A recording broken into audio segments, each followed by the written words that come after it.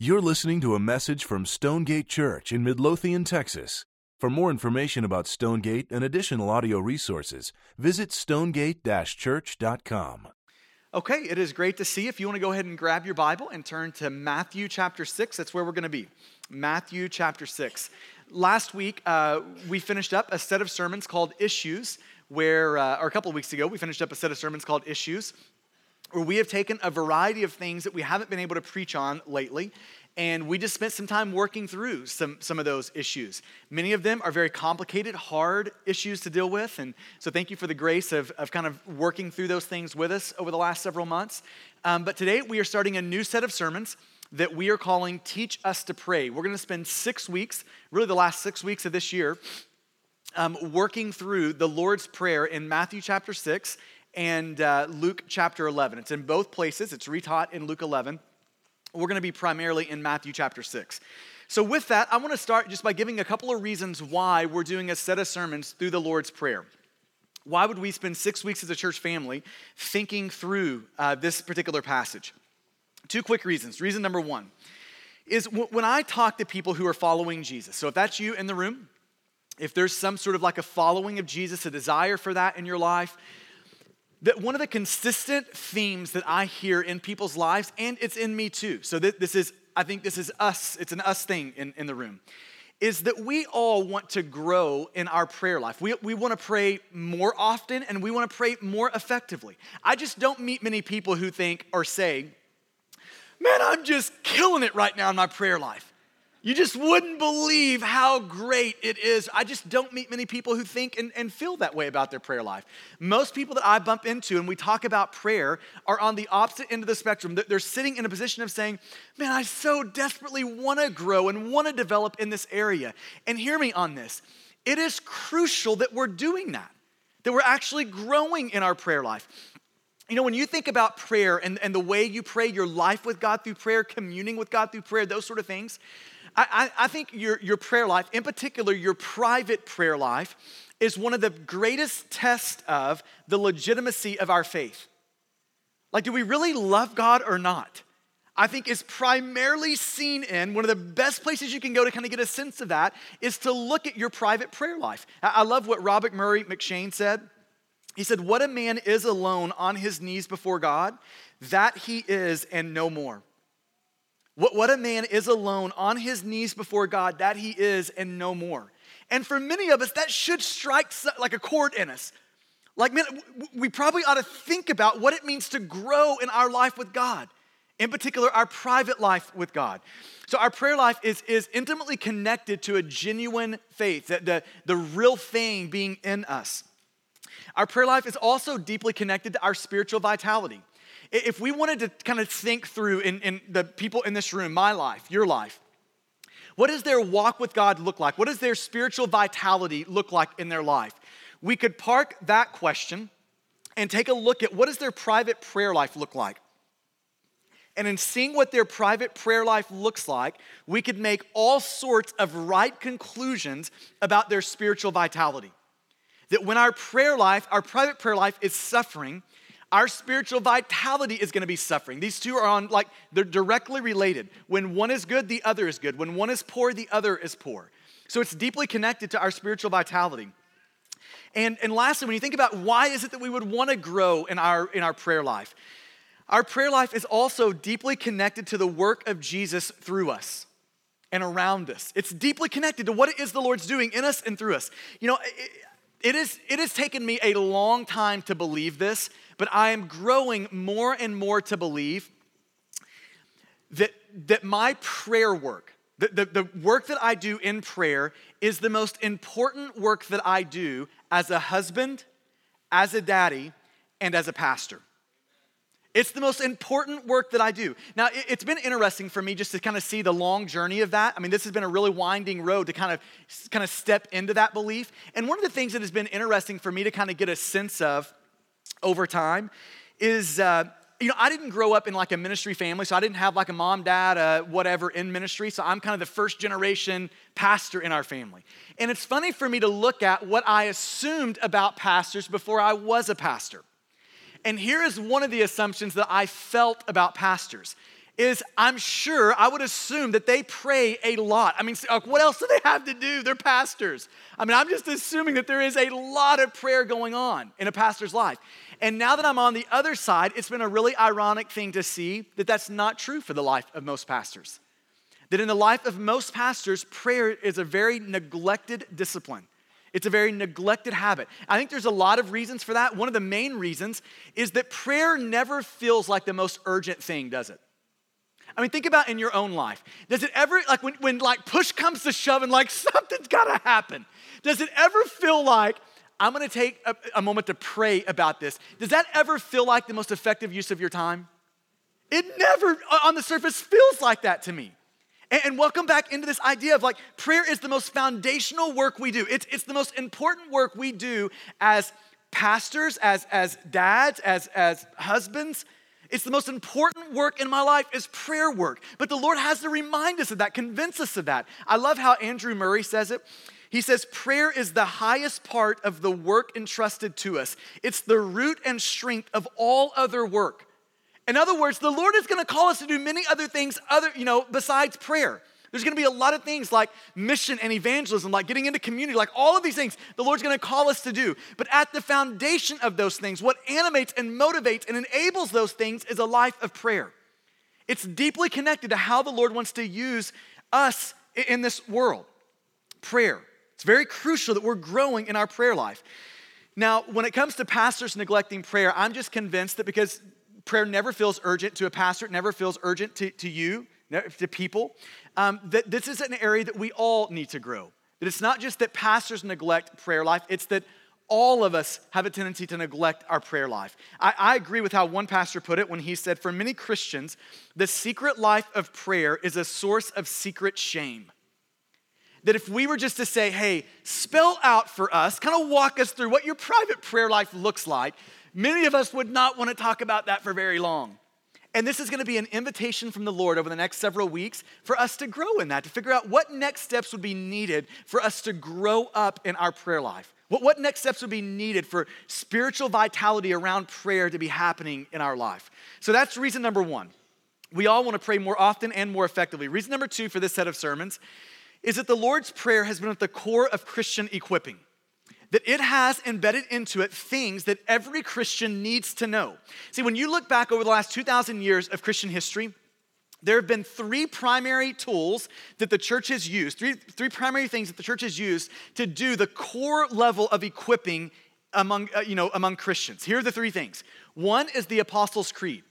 It is kind of the summary statement of what is evangelical belief. Like, what does it mean to take the Bible seriously? It's kind of the summary statement of what are we to believe as Christians? That's the Apostles' Creed. What are we to believe?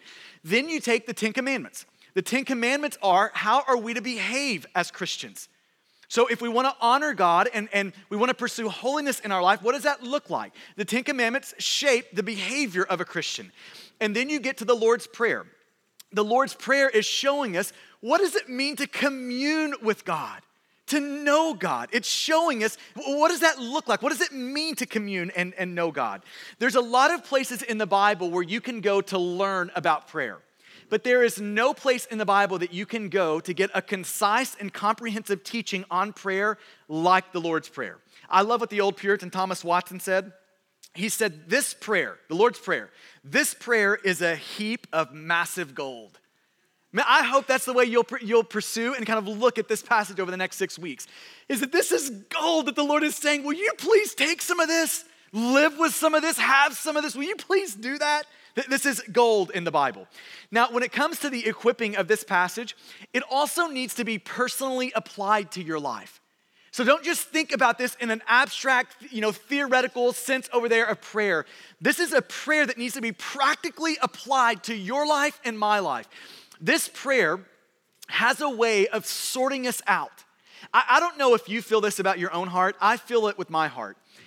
My heart is so prone to wonder.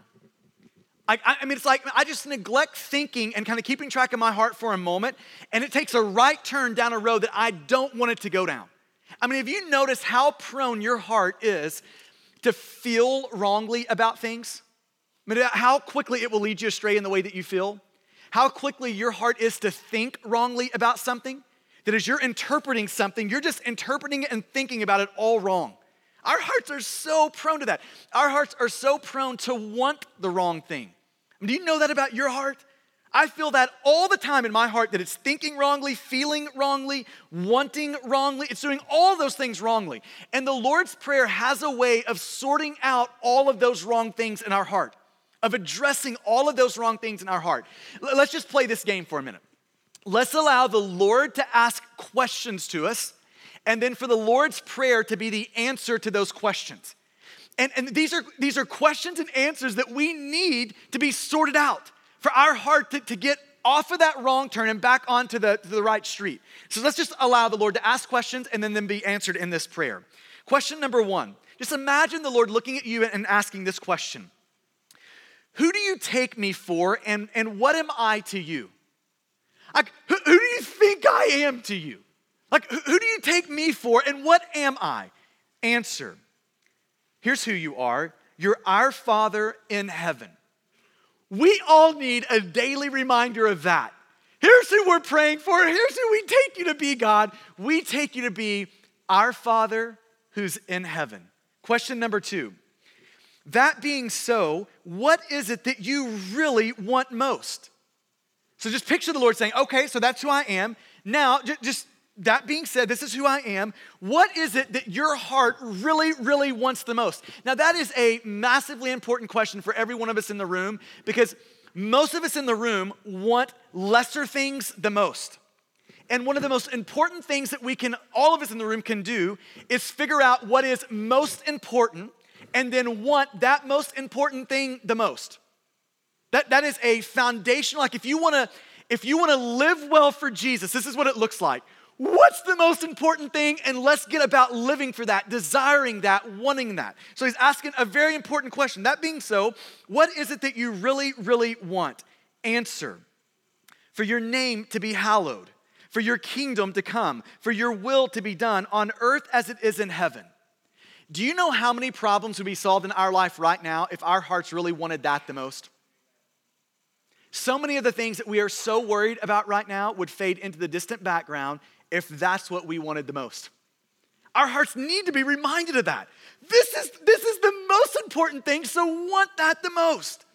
Question number 3. So what are you asking for right now as a means to that end? If you really want the name of the Lord to be hallowed, his kingdom to come, what are you asking right now as a means to that end? Answer in the Lord's Prayer. Provision. Give us this day our daily bread. Pardon. Forgive us of our debts as we also have forgiven our debtors. Protection, and lead us not into temptation, but deliver us from evil. He's saying, ask those things. That should shape our asking of God. Then question number 4, how can you be so bold and confident in asking for these things? How can you really know that God's gonna come through on these things? How can you know that? Answer, because yours, God, is the kingdom, it's the power, and it's the glory forever and ever, amen. That's how we can know that you have the strength and the power to answer these prayers that we're praying. So you see how as a way of sorting us out as we personally apply it to our life, our hearts need to be reminded of those 4 questions and those 4 answers every day of our life, or we're gonna consistently find our heart taking these right and these left turns. Now, with that said, I wanna begin to work through the Lord's Prayer. So I'm gonna read it again for us, and then we're gonna take our first step today. So here it is again, Matthew chapter 6, verses 9 through 13. We're gonna deal with the context in future sermons. This week, I wanna just take the first small step. Jesus says this, pray then like this. How, Jesus? Our Father in heaven, hallowed be your name.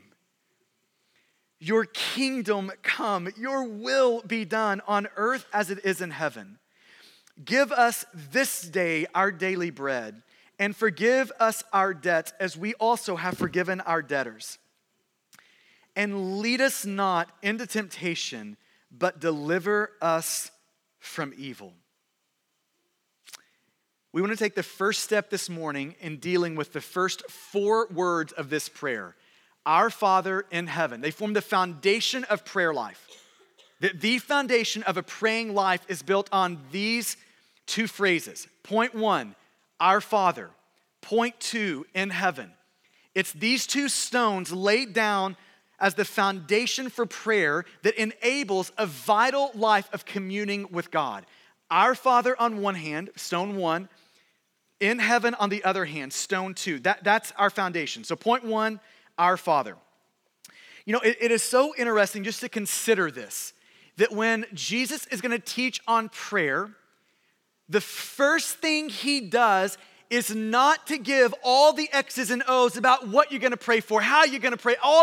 He's not an X's and O's guys first. The first thing he does is remind us of the best news that has ever been spoken to us, our Father. Now, it's interesting kind of throughout this passage that you see the word Father mentioned 6 times. Jesus is making a very clear point. He is wanting us to remember the foundational element that if we're ever going to pray like the Lord wants us to pray, the most important thing that we need to know is not the X's and O's of prayer. The most important thing we have to know is who we are and who God is. That's the most important thing we have to know. We have to know what is the most important pronouncement that has ever been pronounced over our life, and here it is. God is our Father and we are his children. There is nothing that has ever been said about you that is more important than that. There is nothing that is more meaningful in your life than those words. God is our Father, we are his kids. Listen to Sinclair Ferguson describe the importance of this. We're kids, God's our Father through Jesus. Listen to him describe this. He says, the notion that we are children of God, the notion that we are his own sons and daughters, this notion that we're children of God lies at the heart of all Christian theology and is the mainspring of all Christian living. So he's saying, if you want to know what is at the center of the good news of Jesus, there are so many things that we can talk about that make up the gospel of Jesus Christ. But he's saying, if you want to know what is at the center of it, what is the best of the best news, here it is. God's our Father and we're his kids. And he says it's in knowing that reality, God's our Father, we're his kids, that is the mainspring of everything that happens in our life with God. It is believing that and knowing that enables and animates everything we want to see happen in our life with God, including our prayer life. It is the mainspring. It is the paradigm through which a follower of Jesus should see his life. The paradigm is this: I'm God's kid. He's my daddy. I've got a daddy, his name's God. I'm his son, I'm his daughter. That is the paradigm through which we should see our life. It's the lens through which we should see everything else in our life. I love what J.I. Packer says. He says, if you want to know how well a person understands Christianity, it's just really simple. Here's how simple it is. All you need to know is how much he makes of the thought of God being his Father. See, it lies right at the center of everything we want to see happen in our life with God, including our prayer life. So let's just consider the question. What is it that this first 2 words of the Lord's Prayer reminds us of? When we say our Father, what should those 2 words be reminding us of, assuring us of? I mean, sitting in the room right now, we just hear Jesus say, here's how you pray. You pray like this, start it like this, our Father. When we hear those words come out of our mouth, what should those words be producing in us? What sort of assurances should they be convincing us of? Let me just run through 5 really briefly. Here are the things, and this is just a sampling. We could talk about this, it could be a whole set of sermons in and of itself. So here's just a sampling of 5 things that it should be reminding us of, convincing us of when we say our Father. It should be reminding us and assuring us of God's love. That God really does love us. It is no stretch to say that in roughly 15 years of doing pastoral ministry, the biggest problem that I face across the table with the person as we're trying to help them sort through whatever situation they're going through in their life, the biggest problem that we are consistently dealing with in them and, for that matter, in my own heart, the biggest problem over the last 15 years in my own heart has been this: really believing that God loves us. Now, that would probably be a good thought for you just to kind of tease out and think about in your own heart. I'll guarantee it's the biggest problem that you have. Really believing, mess and all, God loves you. The biggest problem we have is we really feel like God just sort of tolerates us.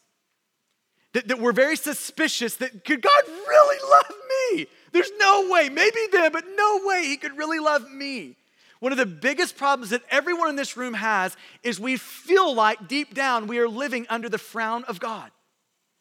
And part of what the doctrine of adoption is trying to teach us is that we do not live under the frown of God if we're in Christ. We live under the smile of God, that God really, really does love us. Not just loves us, but loves loving us. It's trying to convince us of that. If you were here last week, we did a panel at the end of our sermon on orphan care. And just letting some people, Jimmy and Kelly were one of them, a couple just that are pursuing orphan care and adoption, and just kind of talking through some of the ins and outs of what that journey has been like for them.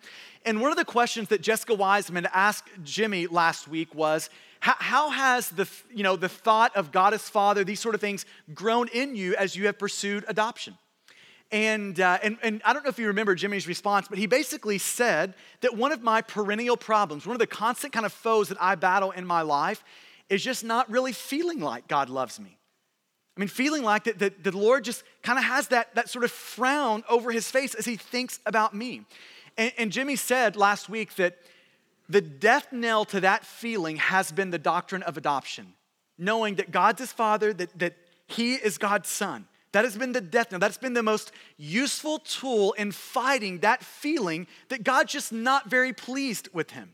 And listen, that's what the doctrine of adoption should be doing in all of our lives. When we say our Father, we are reminding ourselves of the sort of relationship we have with God. And here's the relationship. It's not of one of tolerance. It's not one of displeasure. It is one in which God really, really, really does like us. Can you just feel that for a second? Just internalize that for a second. Like just hear this. If you're in Christ, God likes you. I mean, he likes you. He looks at you and thinks, that's a good hang. I want to hang with them more. I like spending time with them. I want to do that more. I love them. See, I love in John chapter 17, we overhear God the Son, Jesus, talking to God the Father. And in John 17, we overhear the conversation as it goes like this. As Jesus communicates to God the Father, he says, Father, you have loved them. Your adopted sons and daughters. You have loved them, Christians. You have loved them, those who have put their faith in me. You love them even as you loved me. That's one of those passages in the Bible where after you read it, you need to close your Bible and just sit there for a minute. Jesus is saying, just like the Father's heart would leap for joy at the thought of me, his beloved Son, Jesus is trying to convince us in this moment that God the Father's heart leaps for joy when it thinks of you. All of those in Christ. That is how God the Father thinks about you. He loves you like that, just like his beloved Son. Is that not mind-blowing just to think about that? I can see God the Father's heart being really overjoyed at God the Son, loving him in a really deep, intense, personal, and particular way. It is so much harder for me to think about God loving me that way. And Jesus is saying, that's it. That is how he loves you. See, when you say the words, our Father, it should be convincing us in the deepest of ways that God doesn't just tolerate us, he loves us. Like really does love us. It assures us of his love. Secondly, it assures us of access. It assures us that we have access to God, that we can talk to God anytime we want. We don't need another person to be there to talk to God. We don't need a service. We can talk to God whenever we want. It assures us of access. In Luke 11, this is the other place where Jesus is basically reteaching the Lord's Prayer. After he reteaches it in Luke 11, he goes immediately into this this story, this parable of this man who needs something. He's in desperate need for food, for bread. And so all he knows to do is go and knock on his neighbor's door until his neighbor gets up. His neighbor is annoyed. He doesn't want to get up. But finally, it says that the man will get up and give the friend what he asked for because of his friend's, his neighbor's persistence. He just won't stop beating on the door. He just keeps doing it until the guy inside, laying down asleep, gets up and gives him what he needs. Now, commentators are really quick to pick up that word persistence is probably better translated shamelessness. That it's because of his shamelessness that he gets up. Now, what's the point? What's considered boldness or shamelessness in how a friend or a neighbor might operate with you is very natural for a child. Like it is shameless for a neighbor to beat down the door for bread at 3 a.m. in the morning. But it's not shameless for a kid to do that. See, the point of the passage is Jesus is saying, you have a fundamentally distinct relationship with God. It is not one of neighbor, it is one of father and son. It's not just one of friendship, it is one of kind of this familial sort of father-son, father-daughter relationship. He's saying that the way you can approach God is distinct from every other relationship in your life. It's distinct. I heard one guy illustrate it like this. He's just talking about that, like, think of the President of the United States of America. And think about a moment where a guy starts banging on the White House doors. It's 3 a.m. in the morning. He's banging on the White House doors. And finally, the president gets up and the guy says, man, I'm so thirsty. I need a glass of water. Do you have one? Extra bottle of water anywhere around here. Now, what would you instantly be thinking in that moment? This guy has lost his mind. This guy is ridiculous. He does not know his boundaries. This guy's got screws loose that need to be tightened down or he's gonna get killed. That's what we would be thinking. But picture the same scene. Picture the president's daughter banging on that door at 3 a.m. He opens the door, he's thinking somebody better be shot or killed, something big better be, and all of a sudden she looks up and says, I'm thirsty. Like any good dad, what's he gonna do? I'm so glad you asked me for that. Let's do it. See, what's the point there? Saying that's the fundamental difference in our relationship with God. We are not just a neighbor to God. We're not just a friend of God. We are God's kids. That's the sort of access we have to them. Now, the question is, do you have a freedom in that sort of access with God? Do you really believe in your life that you can take just with shamelessness, that you can take any request you have and you can beat down the door of God with it? See, and if you want to see that, the place that sort of access, the belief in it or not, shows up is in our prayer life. Does your prayer life have a constant pleading and pestering God in it? Are you beating down the door of God as a kid to his father would? Does that describe how it is that you pray to God? See, this is what, when we say our Father, it's reminding us we have that sort of access. We have that sort of a hotline to God. Anytime, whatever we've got, whatever we need, we can take it to God, that sort of access. Thirdly, when we say the words our Father, what should it be convincing us of? It should be assuring us of God's provision for us. Later on in Matthew chapter 6, Jesus addresses this, and he's addressing worry and anxiety in our life. I don't know how many of you feel that right now in your own life. There's things in your life that you're like, man, I need this. What am I gonna do without it? And so there's fear, there's anxiety, there's worry that's just gripping your heart. Jesus addresses this in Matthew chapter 6, a little bit later on. And he says, hey, why are you worried? Why are you anxious? Look at the birds of the field. They don't plant seeds, they don't harvest things, they don't store things in barns. And you know what's amazing? Your heavenly Father feeds birds. Now, if God would feed a bird, how much more would he feed you, his son or his daughter? Do you see what the words our Father should be convincing us of? That sort of fatherly care and provision for our life. He goes on, do you see the grass of the field? Do you see how that grass is clothed with splendor? Not even Solomon looked like that grass. That grass looks good. And if that's how your Father would clothe grass, how much more you, his son, his daughter? How much more would he care for you, his kid? Do you see what he's trying to convince us of? When we are saying the words, our Father, it should ring in our ears. We've got a daddy who cares for us, who is committed to provide for us. A daddy like that, it should assure us of God's provision. Fourthly, it should assure us of God's goodness toward us. When we say our Father, it should be assuring us that God is big-hearted toward us, that God is kind toward us, that God wants good for us, not evil for us. Do you feel that with God right now? That God is not out to destroy your life, he is out to give you life. Later on in Matthew chapter 7, Jesus is trying to convince us to ask things of God. And one of the ways he tries to convince us is by showing that God is good toward you. He is kind, he's big-hearted toward you. So ask him. And this is how it reads in Matthew 7. Starting in verse 9, it says, "Or which of you, if his son asks him for bread, will give him a stone? Or if he asks for a fish, will give him a serpent? If you then, who are evil, know how to give good gifts to your children, how much more will your Father who is in heaven give good things to those who ask him?"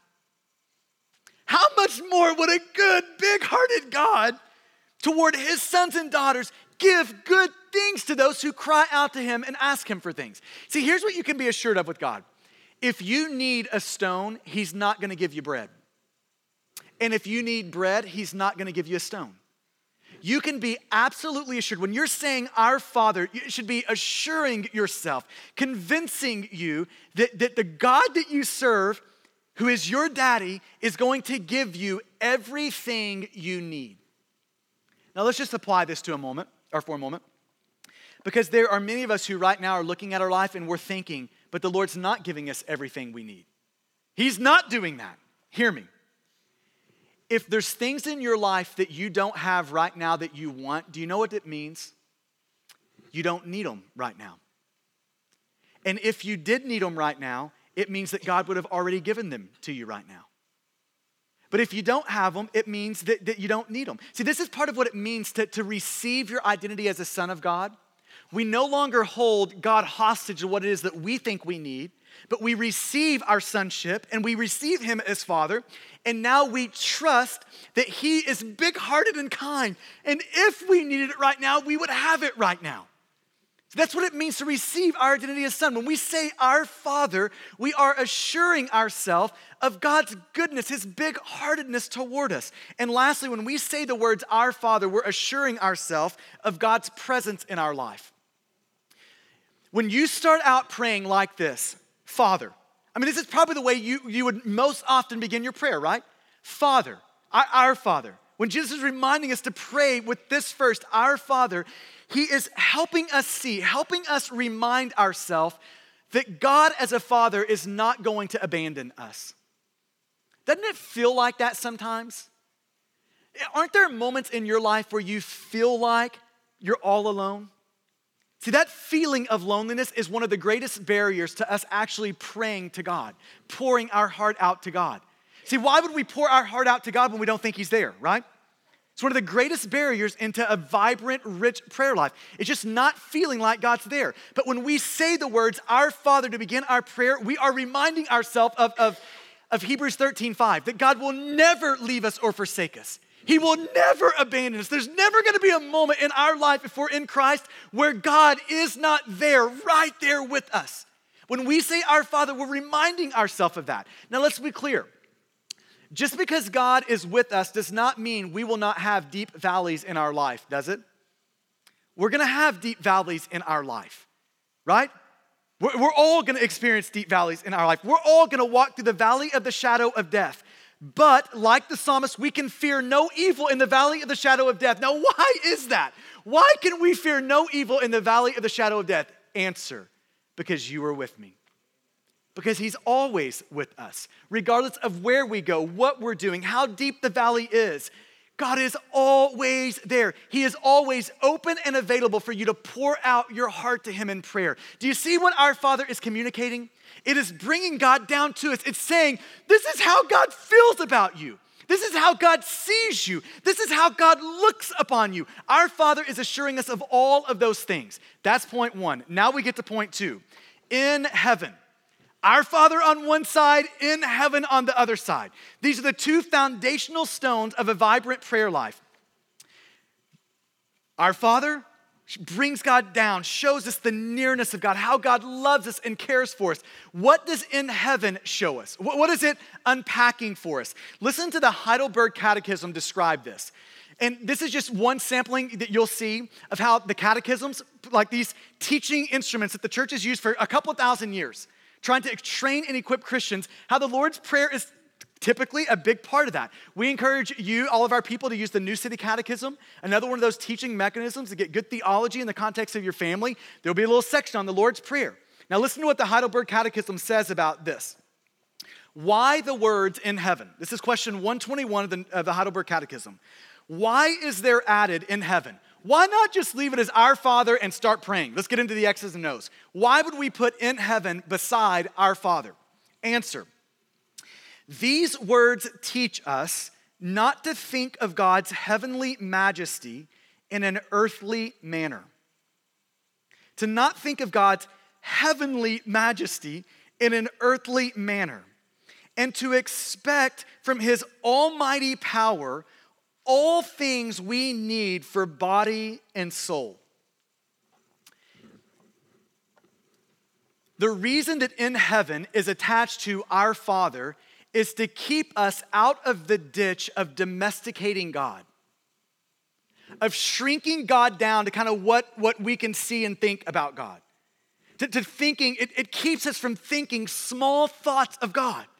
The reason that in heaven is there is to help us know that this God who we're praying to as our Father is also in heaven and almighty. He is big and powerful. It's to help us see that about God. Not just that he's down here and near, but that he is up there and mighty and strong. Maybe we could get into it by going this way. When you hear the word God, what do you think? Like, who is God? How would you answer that question? Who is God? Now, your answer to that question is so crucial. It determines everything about your life. I love, A.W. Tozer says that's the most important answer you will ever give to any question. The most important thought you will ever think is the one immediately following the word God. Who is God? Now, here's the next question to go along with that. Who is God's the first one. Here's the second one. How do you know that's God? Like, where did you form that view of God? Like, how did your answer to the question, who is God, like, where did that answer come from? Now, most people in our culture, it comes from some sort of a concoction of kind of our family traditions that we grew up in. So whatever that looked like and kind of how our family talked about God. And then kind of the mix of our cultural folklore. Like, this is kind of culturally how we think and talk about God. And for most people, it's the concoction of those two things that form our picture of God. So we're answering who is God from some sort of a mix of family sort of values and cultural sort of values. So let's just ask one more question. How do you know that's God? Like, how do you know how you just answered God is the real God? How do you know you haven't just made up your own version of God? That is a really important question that we all ought to wrestle with. How do we know that when we think about God, we are thinking about the right thing? Here's the only way I know to ensure that is for you to open up the Bible and read it and ask the Lord to show you who he is. That is the only way you're going to get right pictures of God. It's not going to come primarily from family tradition. It's definitely not going to come from our family or our cultural kind of folklore.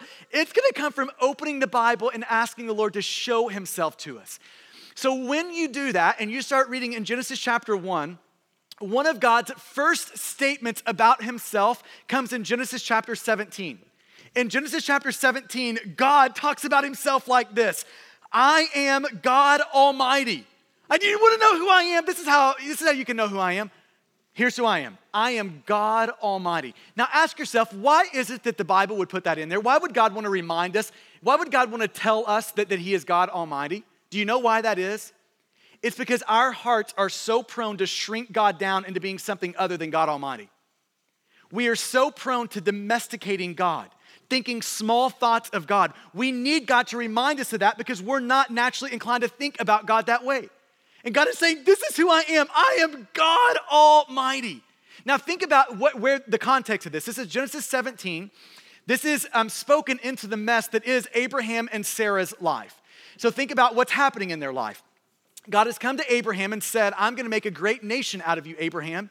That is a high, lofty promise that the Lord is giving Abraham. And then you take Abraham's life. So here's the promise, and here's Abraham's messy life. He and Sarah, his wife, are well advanced in years. They are well beyond baby-making years. So now think about the dynamic here. You've got a lofty promise from God, and then you've got the rugged reality that is Abraham's life. Now, what happens when those two things converge? A promise of God and reality that says there's no way that could ever happen. Do you know what oftentimes happens in our hearts? Our thoughts of God instantly shrink down. What blows up in our mind is our current reality. This is what we can see. This is the situation we can see, the circumstances we can see around us. If you're Abraham, it's, God, how's that ever gonna happen when we are like 90 years old? 90-year-olds don't have babies, God. That's gonna be a problem, right? So our way of thinking always shrinks down to what we can see and know and touch and feel. That's the mess that he has spoken, I am God Almighty, into, because he knows we need it. Think about your life right now. I'll guarantee if we looked at everyone's life in this room, we would see promises of God on one hand, and we would see your life on the other that's just not working out the way you wanted it to. And what we are naturally inclined to do is shrink God down, domesticate God down to our circumstances, to see God through what we can kind of figure out in our circumstances. But this is why God says, here's who I am. I am God Almighty. I am in heaven. And when we see God as Almighty, it opens up to our lives unlimited possibilities, unlimited hope. When we really believe that God is Almighty in heaven, our life becomes, with the potential just skyrockets. It becomes unlimited in what the Lord could do with it. Listen to Marcus Dobbs. He's a commentator on Genesis. Listen to him describe this moment of God calling himself Almighty. Listen to what he says.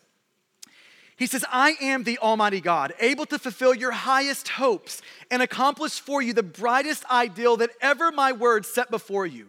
There is no need of paring down the promise until it squares with human possibilities. You see that? He's saying, Abraham, you don't have to take this promise of I'm gonna make a great nation out of you and pare it down to what you can see about your life right now.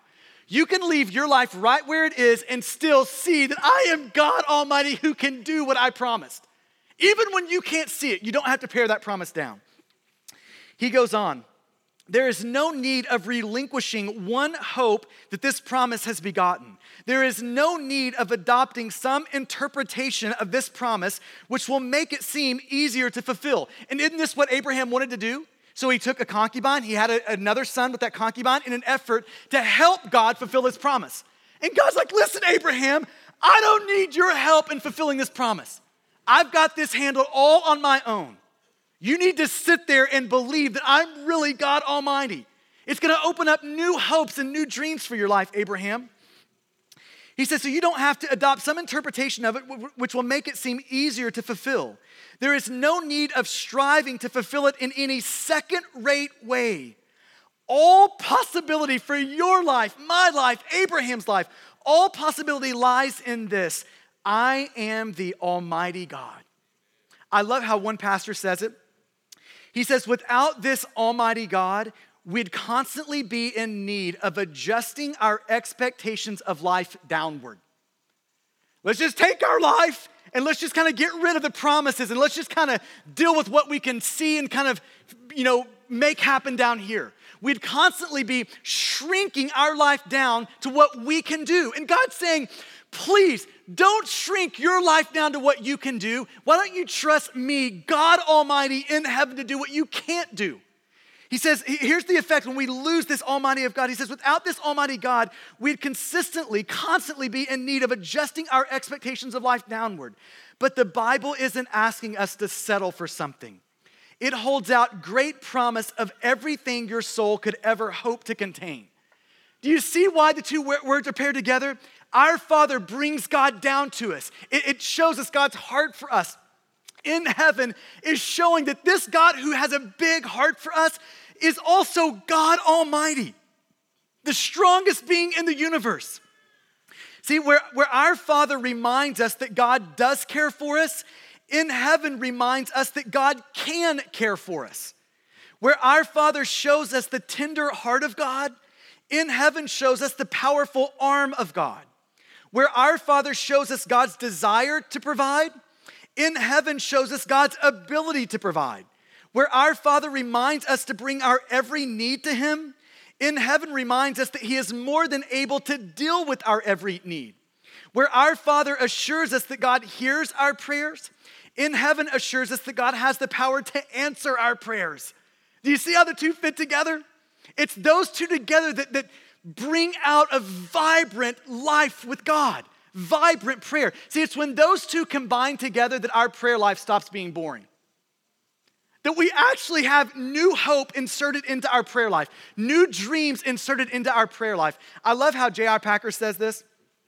He says, the vitality of prayer lies largely in the vision of God that prompts it. You seeing that?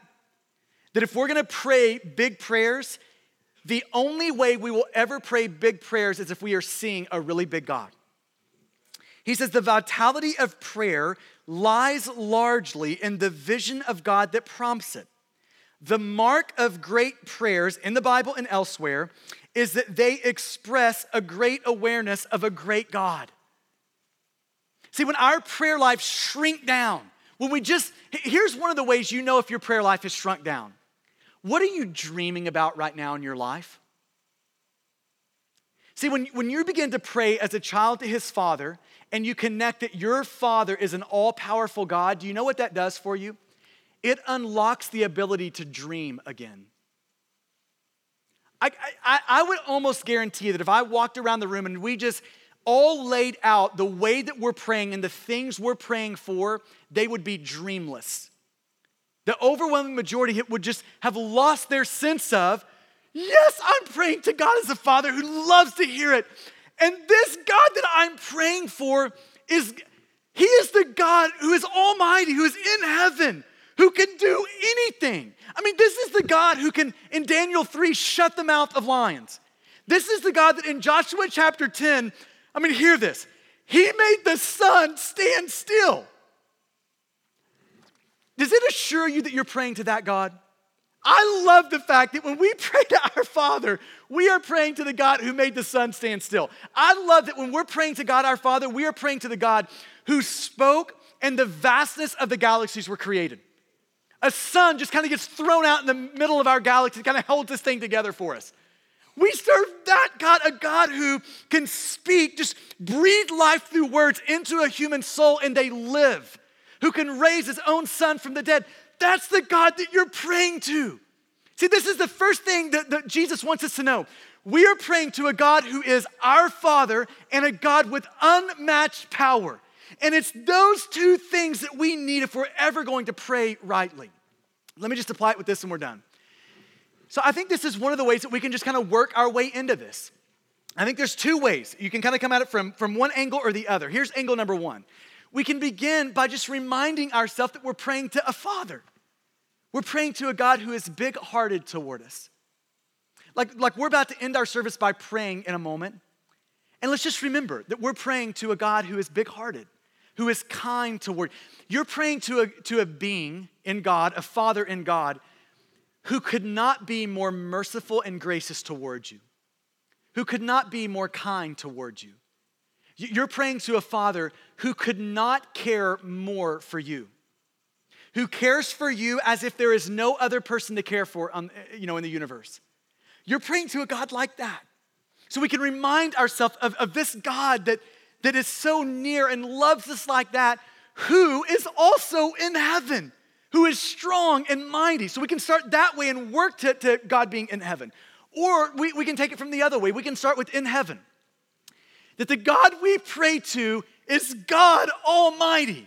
That the God who unlocks every potential for our life, who can do anything in our life, who can do anything in this world. Nothing is beyond the stretch of God's arm. We can start there. We can think about, meditate upon. We have got an almighty God, a strong God, a powerful God. So we can start there and then we can work backwards. And that God who is strong and mighty, do you know what that God is? He's my dad. I'm praying to my dad when I pray to that God.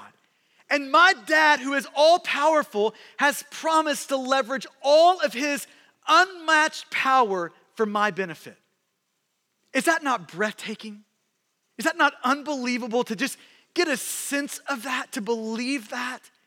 Our Father in heaven.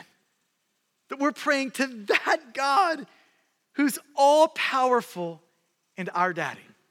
Let's pray together.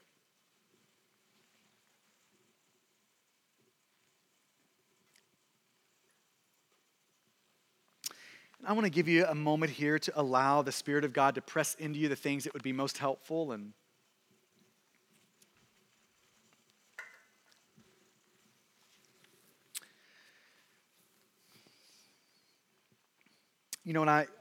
I want to be crystal clear that not everyone can pray, "Our Father," and it be true. Not every human being can do that. God is not the father of every human being in a familial sort of covenant love sense. He's not. The Bible is really clear that we start our journey in this life as enemies of God, not sons and daughters of God. Because of our sin and our willful rebellion against God, that we are not in the family of God, that our sin has cast us out of the family of God, that we have willfully run from the family of God. So that really one of the ways you could frame the entirety of the Bible is, how are we ever going to get back in the family of God? What are we going to do if we're outside the family of God? Answer is not so much what you do, but what God has done. God has sent his beloved son Jesus to live a life that you could never live.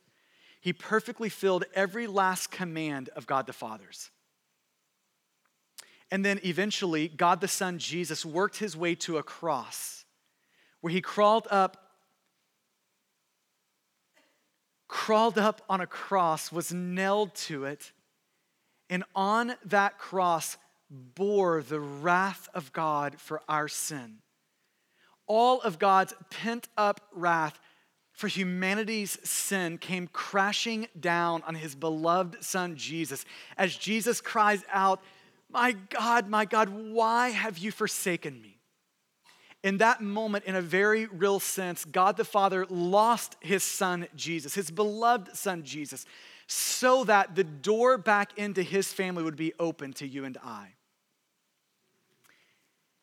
And now the Bible is very clear on what does it mean for us to walk back into the family of God, to come back into the family of God. John chapter 1, verse 12 tells us, "But to all who receive him, to all who believe in his name,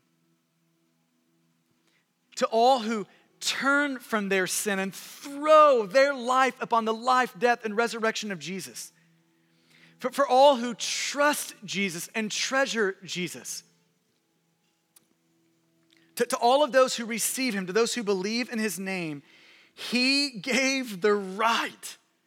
He gave the right to become children of God. He gave the right to, in that moment of hurling your life upon Jesus, stepping across that decisive line of faith, he then gave the right for you and I to pray to God like this: "Our Father in heaven."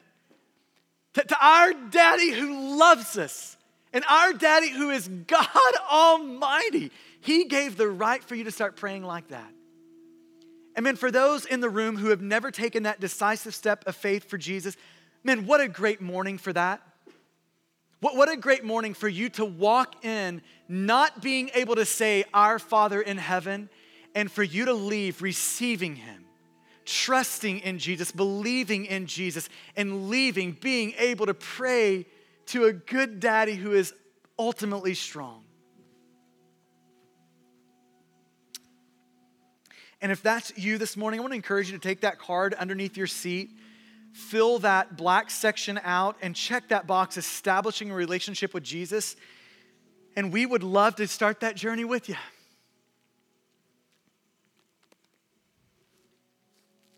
For those in the room who are sons and daughters of God, there's been that decisive step of faith toward Jesus.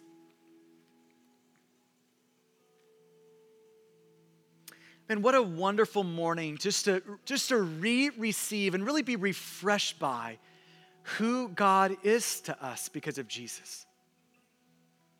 A good daddy who loves us, who's tender toward us, who is ultimately strong.